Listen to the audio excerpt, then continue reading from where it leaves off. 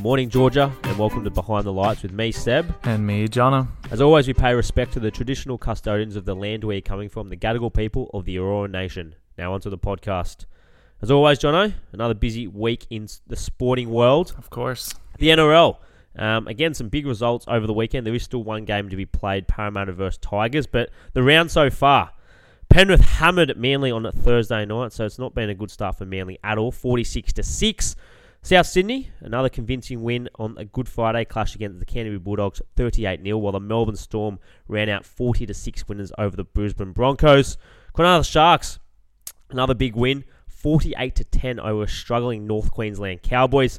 While the Canberra Raiders beat Gold Coast Titans 20-4. Both of those games were actually played at Cogra Oval due to obviously the COVID case that came in Brisbane. So both Queensland teams had to be flown down and play those games at Cogra. St George had a good win over Newcastle, 22-13, while Sydney Roosters were impressive with a 32-12 win over the New Zealand Warriors. Young gun Sam Walker impressing for the Chooks in his debut as he came in obviously for the injured Luke Keary, who will be out for the season with his ACL. So some big results over the weekend, Jonno. Obviously we've seen some blowouts early in the season. Do you think this is a concern for the NRL in terms of the top teams really pulling away from the rest of the pack? Yeah, definitely some huge results in terms of the scoreline. I don't think that there's necessarily any tight games when you look at just purely based on the score.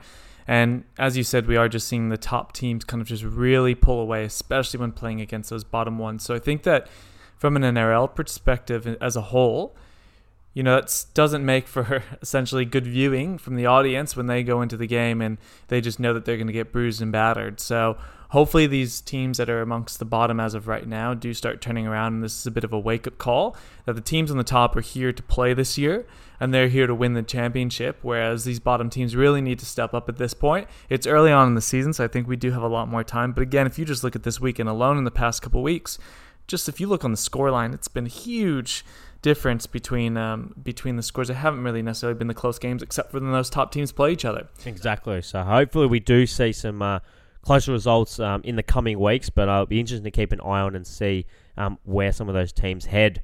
In the AFL, some major results over the weekend. Brisbane defeated Collingwood with a kick after the siren on a classic game Thursday night, 73-72.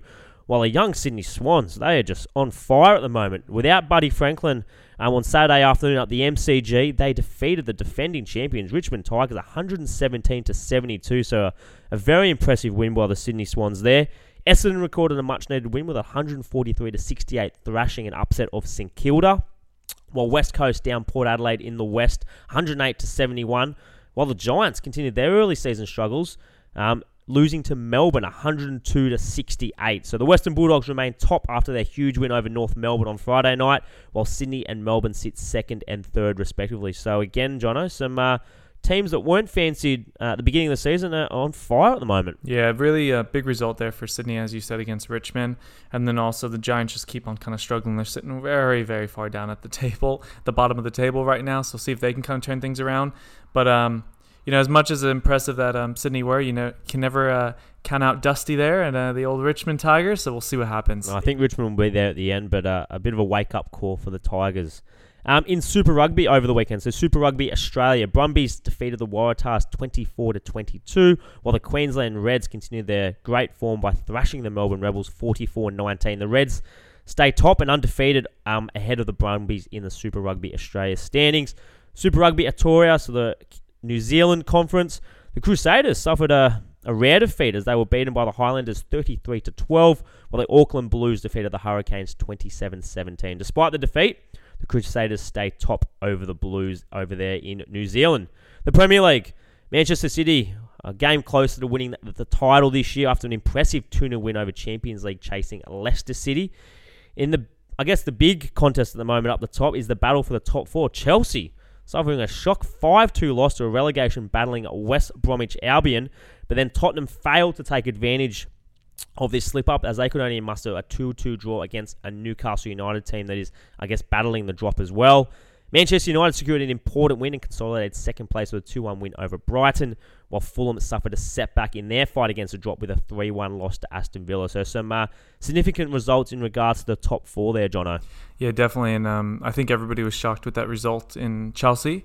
I know there's red cards, this, that, a lot of action there, but still to lose that much, you look at Mendy and everything, and then it's crazy to see a team in that form, or as what we thought was that form, lose by that much, especially with this big week ahead of them in Champions League, which we'll get to, and then Tottenham as well. Tottenham has just been, from the start of the season, I thought they were actually going to do really well, but then just recently, just up and down, up and down. Throw away another lead. You just never know what kind of Tottenham team is going to come out there. So it's that battle now, I feel like, for that 3 and 4 spot. 1 and 2 have pretty much, almost in my eyes, been locked up, but it's that 3 or 4 spot which we'll really see, and it'll come down to the end. Certainly opens up for a team like West Ham to take advantage, so it'll be interesting to see how that ends in the Premier League. A-League over the weekend, some big results in the A-League as well. Western United won their Melbourne derby against the in-form Melbourne City 2-1, while Central Coast won the top of the table clash against Adelaide United 2-1 to stay top of the league. Macarthur FC have moved into second place with an impressive 2-0 win over Perth Glory, while Brisbane and Western Sydney Wanderers played out a 1-1 draw. Sydney FC continued Melbourne Victory's miserable season as they won the Big Blue in Melbourne 3-0 and consolidated their place in the top 6, while Victory continued to languish at the bottom of the league. So Melbourne Victory looking for some joy somewhere in the A-League at the moment. In the W League, Melbourne Victory have secured their place in the W League final with a 6-2 win over Brisbane Roar. They now wait to see who the opponents will be as Sydney take on Canberra United in the other semi. So could be a big blue final there, Jonno, in the W League, which would be a great game, hopefully. Yeah, definitely, and looking forward to see how that final series all ends up, and could definitely be a really good game. It's been good W League so far, so we'll see how the finals soup up. Definitely. And some other great news for women's football in Australia and New Zealand. The host cities and stadiums are announced for the 2023 Women's World Cup, so it's really becoming a reality now. The games will be shared between Australia and New Zealand. It will also be the first Women's World Cup, which will feature 32 teams. So some of the stadiums which will be featured, you've got Adelaide, so Hindmarsh Stadium in Adelaide, Eden Park in Auckland, Brisbane Stadium in Brisbane, Dunedin Stadium in Dunedin, Waikato Stadium in Hamilton, the Melbourne Rectangular Stadium in Melbourne, obviously, Perth Rectangular Stadium in Perth and WA, Stadium Australia and the Sydney Football Stadium, which will be done by 2023, will be the 2 stadiums used in Sydney, and then the Wellington Stadium in Wellington. So certainly becoming a reality now, Jonno. Not that long away. Yeah, definitely not that long away. 2023 is right around the corner, and I actually think that they did quite well in terms of the host cities, and in terms of typically when you see those joint bids, the main country kind of has the opening match and the finals, whereas here we actually see New Zealand getting the opening match, and then in Australia they'll be getting the finals. So it's good that final will be in Sydney. Yeah, it's good that it's actually shared in that sense, whereas like I said, typically it's that main country is getting both the opening and all the big games and everything along those lines. So it's good that we can actually see that, because opening ceremonies for these World Cups are great, and I can't wait to see what New Zealand kind of has lined up for us. Absolutely. In some other great football news for women's football here in Australia, Sam Kerr, she is on fire for Chelsea. She scored another hat-trick during the weekend as they beat Birmingham City 6-0. And her Chelsea team continue to lead the WSL in England. So Sam Kerr on fire over in England. In some tennis news, world number 1 Ash Barty has defended her Miami Open title as she defeated Bianca Andreescu 6-3, 4-0. Andreescu, though, had to retire after rolling her ankle. So some good news for Ash Barty in defending her Miami Open title. Big results over in America, Jonno. Some big sporting competitions going on. The NCAA is at the pointy end of the competition. The Women's National Championship game has been decided. Stanford defeated Arizona in a nail-biter 54-53. A great game, Jonno, and obviously Arizona nearly pipped Stanford, but they just held on just enough to win the national championship over in America. Yeah, it's been a great tournament for the women's in terms of the quality of play. I think this year, they definitely had quality all around. It wasn't just one or two teams that kind of dominated. Seeing a team as well like Arizona that has never reached the semis, let alone the finals as well, kind of get there was great to see. I think overall the difference was just that Stanford, kind of spread the ball out a bit more, played amongst everyone, whereas Arizona just relied on McDonald at all times. And unfortunately, I feel like at some points that was kind of their weakness was, that was the go-to player, and at times she kind of put it on her back to try and take everybody on. Instead, I feel like making a simple pass here and there could have really saved them as well in those final seconds. But overall, really good tournament for the women. We look forward now to the men's side to see their finals. But so that'll be Tuesday morning Australian time. That'll be between Gonzaga and Baylor. So they're probably the two favourites in regards to making it. If Gonzaga were pushed in their Final Four game against UCLA, if you haven't had a chance, have a look at the final shot to win it there in overtime. But that should hopefully be a classic men's game as well, Jonno. Yeah, I think, and for the men's side as well, it fell as everybody kind of predicted in terms of the finals. Maybe not the road to the finals, but I think prior to the tournament, everybody kind of saw Baylor and Gonzaga was going to be playing there, and rightfully so. Everybody wants to see really good finals, as we saw in the women's nail-biter. So hopefully it comes down to that as well.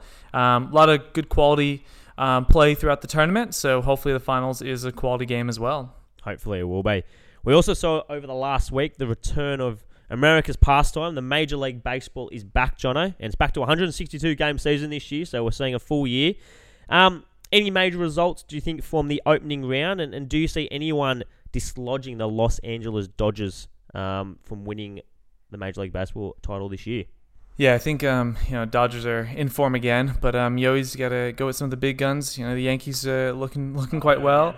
Braves and some other teams as well can definitely give a bit of a push there. I think as well, going into the season, we saw some big contracts being thrown out in the offseason. I think the MLB is really trying to revive Major League Baseball, if anything, because we've kind of seen a dip in attendance and everything. Now this is pre-COVID as well, that you've seen that dip. So they're really trying to invest in youth and young talent. Do you think that will pay off for the Major League? Do you think that we will see an increased interest again in baseball in America? Yeah, I think that they're trying to invest in the players who are exciting, and that's what you need to do. It's it's investing in somebody who's essentially marketable at this time, and you need to bring some more excitement. And even something as flicking that kind of money, we're talking hundreds of millions of dollars to these players. That's automatically going to make somebody turn on that channel to watch, or attend a game to watch somebody. Why was this person worth so much? So even something like that is possibly drawing in the fans. But I do hope that these attendance numbers get back to where it once was, and we can see some competitive nature. And unfortunately, I think what happened with the Houston Astros and the cheating scandals and everything just brought down baseball a little bit as well, and its reputation, because it's always had a bit of a reputation around the steroid era and cheating and things like that. So hopefully that can get moved into the past, and we can kind of move forward with these young talents and that really big push to invest in young, and see where we can kind of go from there. Major League Baseball has also been in the headlines for around their All-Star game in the 2021 draft. So I guess, Jonno, you'll expand on this, but it's been pulled from Atlanta in response to Georgia changing its voting law. So a big move by Major League Baseball, who aren't usually associated with political movements, Jonno. Yeah, again, I think that this is a really smart move by Major League Baseball to finally get involved in these kinds of things. We often see the NFL, NBA have kind of led the way in at least recent times in really starting to change the way they do things and make a stance politically to help back the players. So essentially, Georgia was trying to, or is passed laws to tighten essentially some of the voting rules and regulations, and there's a number of them, probably about a dozen or so, anywhere from limiting the amount of ballot boxes that can be dropped off in each county to tightening up on little restrictions on actually voting days, and just in a lot of people's eyes making it a lot harder for people to vote. And especially for minorities and people that I guess struggle to get to the vote. Yeah, and when you see the stadiums like the NBA that offered all their stadiums as voting polls, or the NFL that's offering all their stadiums in the off season as COVID vaccine sites, things like that, that this just showed that, okay, the MLB really need to step up as well, and they saw something going on that was wrong, and for them to pull out, I think, was a really good move on their point, and to not only just pull out the All-Star game, but also to pull away from the draft from being held there as well, and kind of saying, look, we're not going to take this, and we're actually going to take a stance and remove ourselves from that equation. I think that was really good from the MLB standpoint. And I think that, again, if they're really trying to push this positive message amongst everything that has gone wrong in the MLB in recent times, this is a great starting point for them to start pushing that message as well. I think it certainly is. And it's amazing for, I guess, MLB.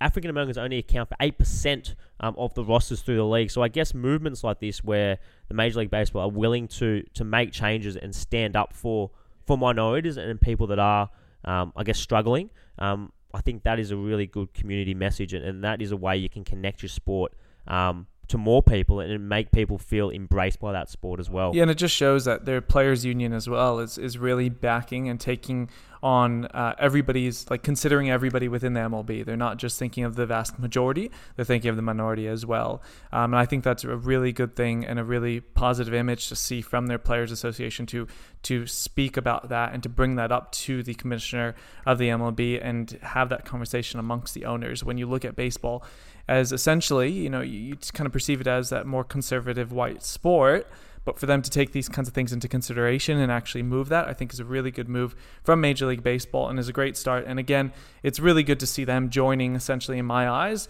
what the NBA and WNBA and all those NFL and all those other leagues, what they have kind of started, and for them to kind of finally join in and take a stance on their own and see a problem, and they stand up.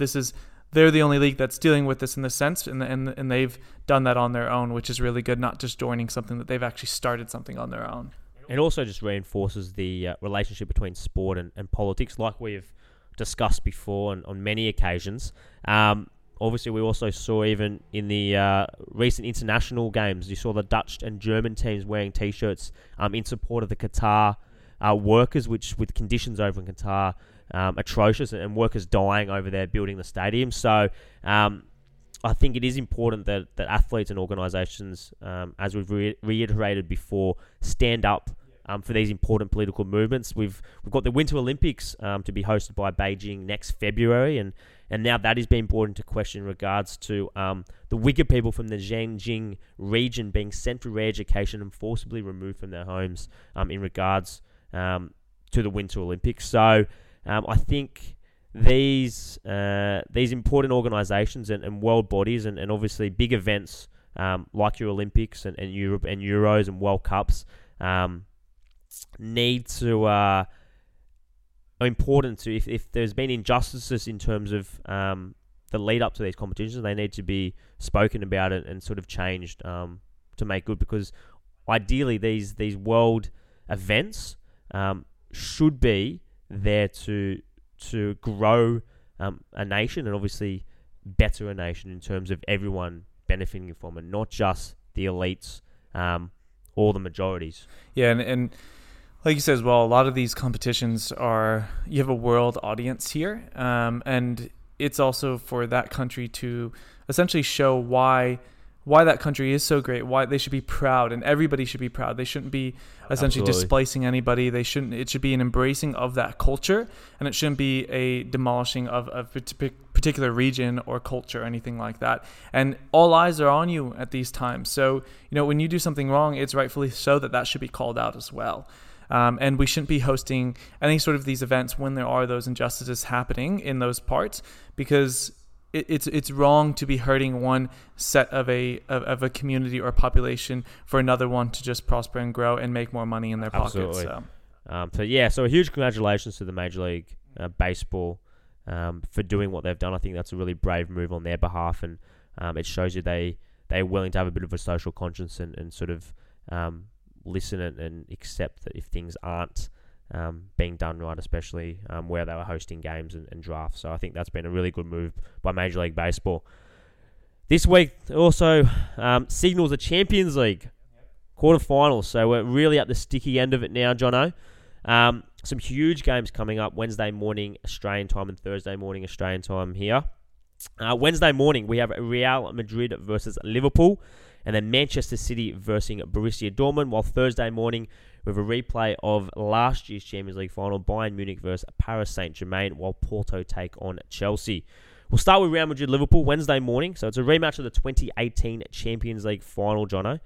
A huge out for Real Madrid, Sergio Ramos, the captain of Madrid, and whether or not you like him as a player is up for debate, but you can certainly not argue with the leadership qualities and the confidence he brings to that Real Madrid team. How a significant loss is this for the Real Madrid team in terms of taking on Liverpool? Oh, I think that this is huge. He's essentially, like you said, he's their leader. especially with the departure of Ronaldo in terms of providing a bit of, just that push to keep on winning. You can tell Ramos is a winner, and all he wants to do is win. And I think that he's essentially their spine in my eyes. Without him in the back line there, somebody else is going to have to step up. I think Benzema always does a great job stepping up offensively, but can he really lead that team to the next push? And we've seen historically as well that the last couple times Real Madrid have been knocked out has been when Ramos has not been on that field as well. So it'll be really, really interesting. I could see Salah probably smiling right now without having Ramos there.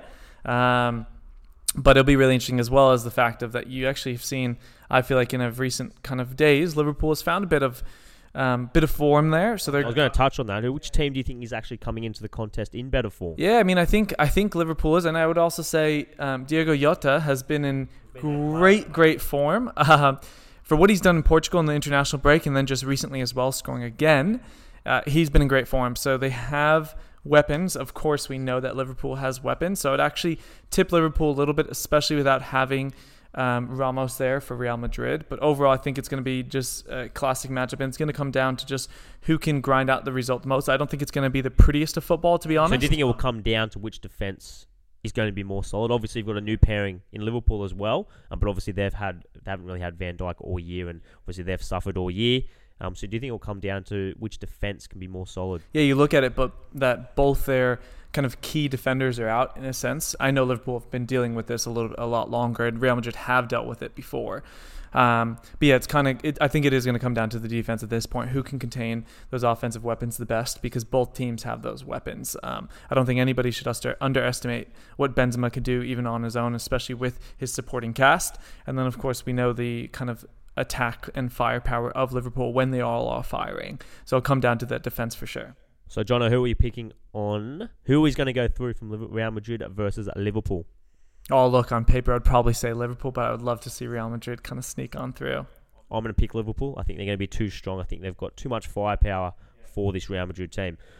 Manchester City versus Borussia Dortmund. Another few storylines in this clash. So, Erling Haaland, the player that everyone's talking about, where will he be next year? He's going to be actually playing against his father's old club. Erling Haaland did play for Manchester City. Jadon Sancho is also set to miss both legs for Borussia Dortmund, so a big loss for Dortmund.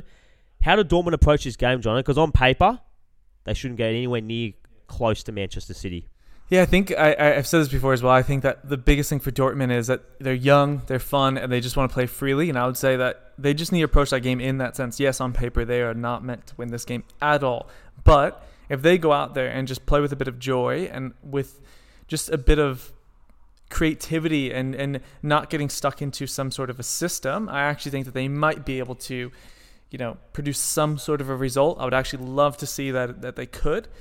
But you go against Man City, that seems like it's not even just what they have in their starting 11. They're just so deep. Pep as well is just going to tactically kind of adjust as they need. But it's going to be definitely a good one. Interestingly, to touch on Pep, do you think Manchester City's actually biggest hindrance is Pep overthinking? We saw it last year against Lyon when they really should have beaten that Lyon team, but he overthought his tactics and almost they really just stuffed that last year. Do you think that's his biggest hindrance? Pep just needs to relax and trust his players to play like they have been? Yeah, I do sometimes think that sometimes, he's a great manager and he, believe me, he's able to adapt, change, and kind of create these new formations that now all teams play with and philosophies. But I do think that when it comes to certain games, I think he does sometimes try and do too much, especially it seems like, not necessarily when he's playing against another top team or anything like that, but it's when he's playing against those teams that he definitely should be beating. I think he almost overthinks that, and that's when then things and problems kind of occur. Now, again, we say this every year, though, that Man City has one of the best teams on paper, but they don't always reach the top, and I think sometimes you're right, it is because he might be overthinking things. And, I mean, look, if they're going up against a Bayern or this or that, maybe he just lets his players play, but when it's going in against these small teams, he overthinks, tries to do a bit too much, I feel like, at some points. And also, will this prove an audition for Erling Haaland to Manchester City? Is this going to be an early audition for him? Obviously, we know Aguero's leaving at the end of the year. Pep's come out and said they're not going to be looking for a striker, but I I don't really believe him. I think they'll be in the market for a striker. So could this be an early audition? Yeah, I mean, of course, I feel like they're going to be watching him, as will kind of the world in that sense. And I also think that that's another psyche thing to kind of think of for Dortmund, that, the reports of him and his agent essentially going over to Spain to speak to Barca and Real Madrid. What does that do for the players of Dortmund as well? Being like, oh, this guy's just going to leave us after this, no matter if we win or lose. So why should we be letting him lead us the way? So it's going to be interesting. But yeah, definitely, I think that they'll be keeping a close eye on him, especially with Aguero leaving after the season. Who are we picking, Jonno? I'll look again, Man City on paper, but I would love to see Dortmund going, and I think that possibly, if there's going to be a team that could beat them, I think Dortmund's going to be the one. So I'm gonna tip my hat to Dortmund. We'll see. Oh, I'm going to go Manchester City. I think that's going to have too much for them over the 2 legs. All right, Thursday morning, we see the rematch of last year's final, Bayern Munich versus PSG. I guess the biggest question is, no Robert Lewandowski for Bayern Munich. How will they adjust? And does this obviously give PSG, obviously it gives them a bit more of a fighting chance to win this? Yeah, I think obviously this gives them they're looking at this and they're smiling at this point to not have to face Lewandowski. But, Bayern are just, honestly, they're just so deep. They have so many players who can play in all different roles as well. They're very versatile.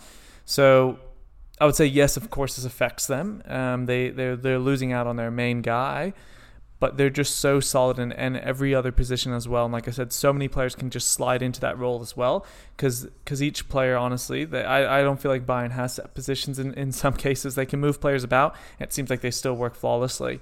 So PSG definitely have a battle.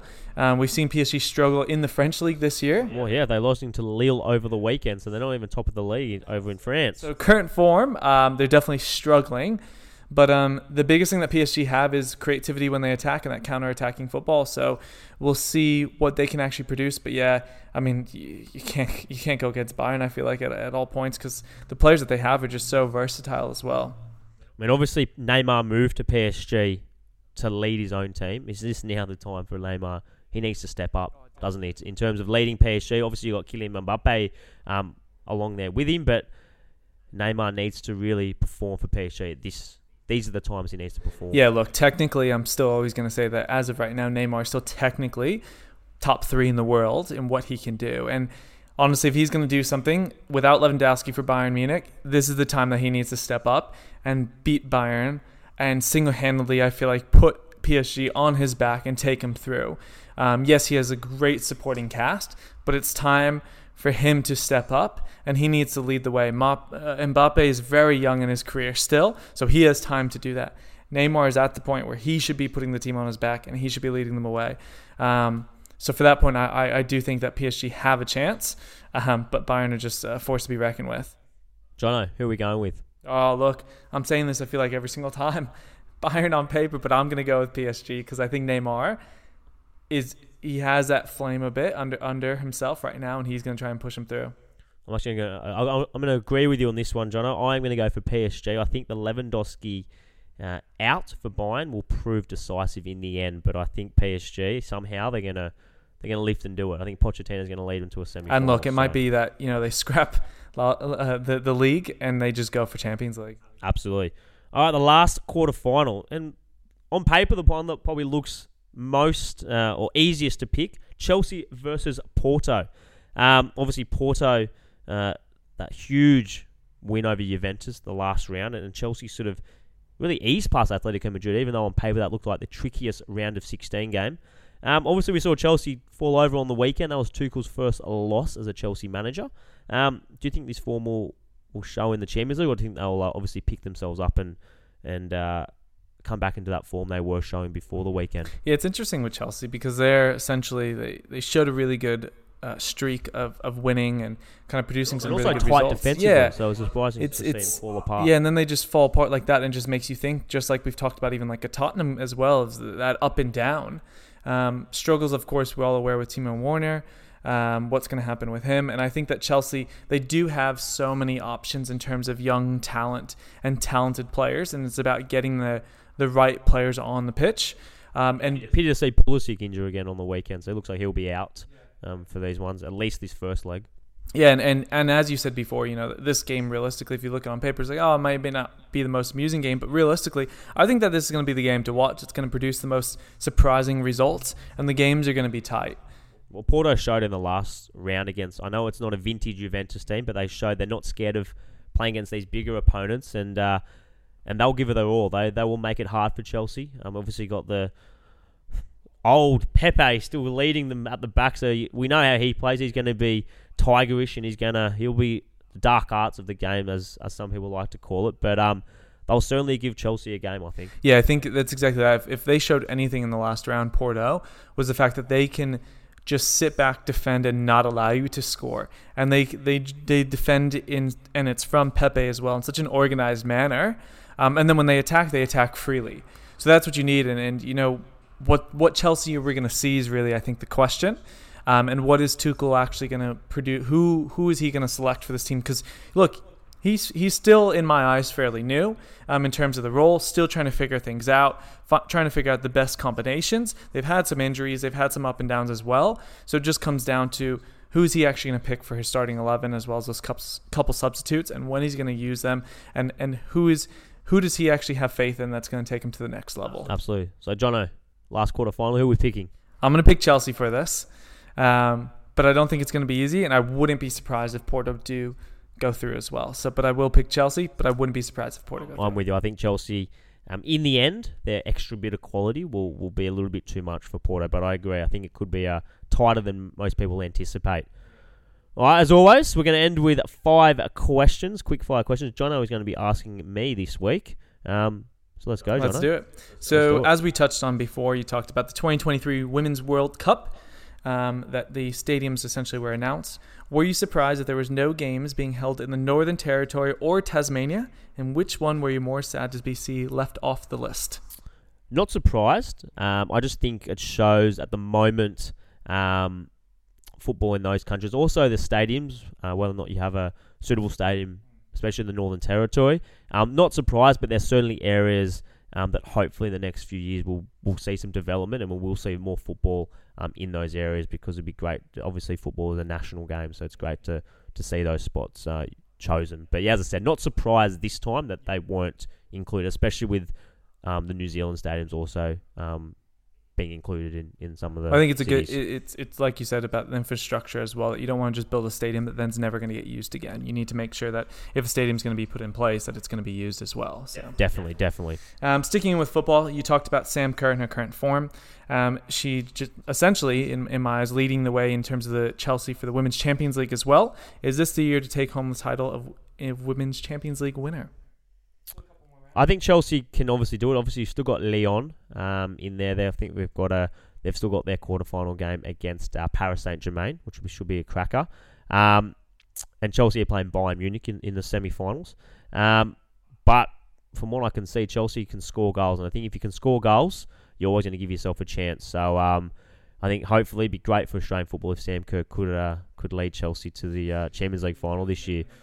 A possible treble for her. Yeah, definitely. And I think that even Nike has really backed her as well as an icon for women's sports in general. So I think that's a really big here thing. In Australia, but that's what I'm saying globally. Yeah, so it's really good for Australians as well as just globally women's football. Absolutely. Switching over to the NBA, the playoffs are right around the corner. So everything's starting to shape up there. But of course, we still have a little bit more time. But what team are you most excited to see in playoff form? So right now we see some injuries, things like that, kind of resting some players. So who are you most excited to see once they hit playoff form? Well, I think your big boys are all going to be there. I think obviously at the moment LeBron's out for the Lakers, but he will return, and actually could be a blessing for him, a little bit of a rest before the playoffs. So I obviously think the Lakers will have a say. The Clippers and probably the Nets. I think I'll be really interested to see the Nets. They haven't been in a playoff, and they're expected to go deep this year. So I'm going to be excited to see how they go. Yeah, it'll be exciting to see what the Nets are like in terms of bringing everybody together and actually playing with their and real also team. where the seedings finish, because we've got some big boys lower than what they're especially expected, in the East, and some boys that are up the top that weren't expected to do so well. Watch out for them Phoenix Suns. Oh, could be. As we touched on before in the NRL, there's definitely a separation between the top and the bottom. which is the team that you think is going to turn it around from the bottom and make their way up the ladder? So which team are we picking? And don't be biased here to Manly. Good question. No, Manly at the moment. We'll leave Manly for now. Well, I guess a team that was picked to struggle and started really well is St George Illawarra. They've had a really strong start to the year, which has been surprising. In terms of teams that have really battled, maybe the Cowboys, but they're just looking really disheveled at the moment in terms of the combinations. And I think what it's showing is a lot of the teams that have got 3 or 4 really good players, and a lot of the salary cap is in those 3 or 4 plays, it's been lost in the rest of the team. It's really average. You need a team that's quite evenly spread, which I think it's what it's showing at the moment. I think the teams that are heavily packed with a few players lack that quality across the team. So I think that's what is really emphasised, especially these few rounds. But maybe, I think maybe a St George Illawarra could have a better year than what people were anticipating. Oh, that's great. And lastly, sticking with the Australian icon, Ash Barty, as you said, won in Miami. But why does she still struggle at Grand Slams? I think Grand Slams, like any big tournament, I think they're a mental thing. And sometimes it's hard to explain. I think Ash Barty will win more. But I think she's obviously got the game, but there is a huge mental thing for her. And you get people like Serena Williams and these Naomi Osaka, and they just seem to be able to mentally switch it on and be consistent over that 2 weeks. So I think that's the other hard thing, is playing game after game at such a high intensity and being able to peak at the right time. But I think Ash Barty will win more. It's not an easy thing at Grand Slam. I think that's what it shows. It's not an easy thing to win. Yeah, and she's been holding that world number 1 title for quite a while. We can see she clearly can win, but hopefully we can see her win a couple more Grand Slams as well. I think it'd be just great for the game as well. Definitely. Well, that brings to the end another episode of Behind the Lights with me, Seb. And me, Jonno. As always, thank you for listening, and good night.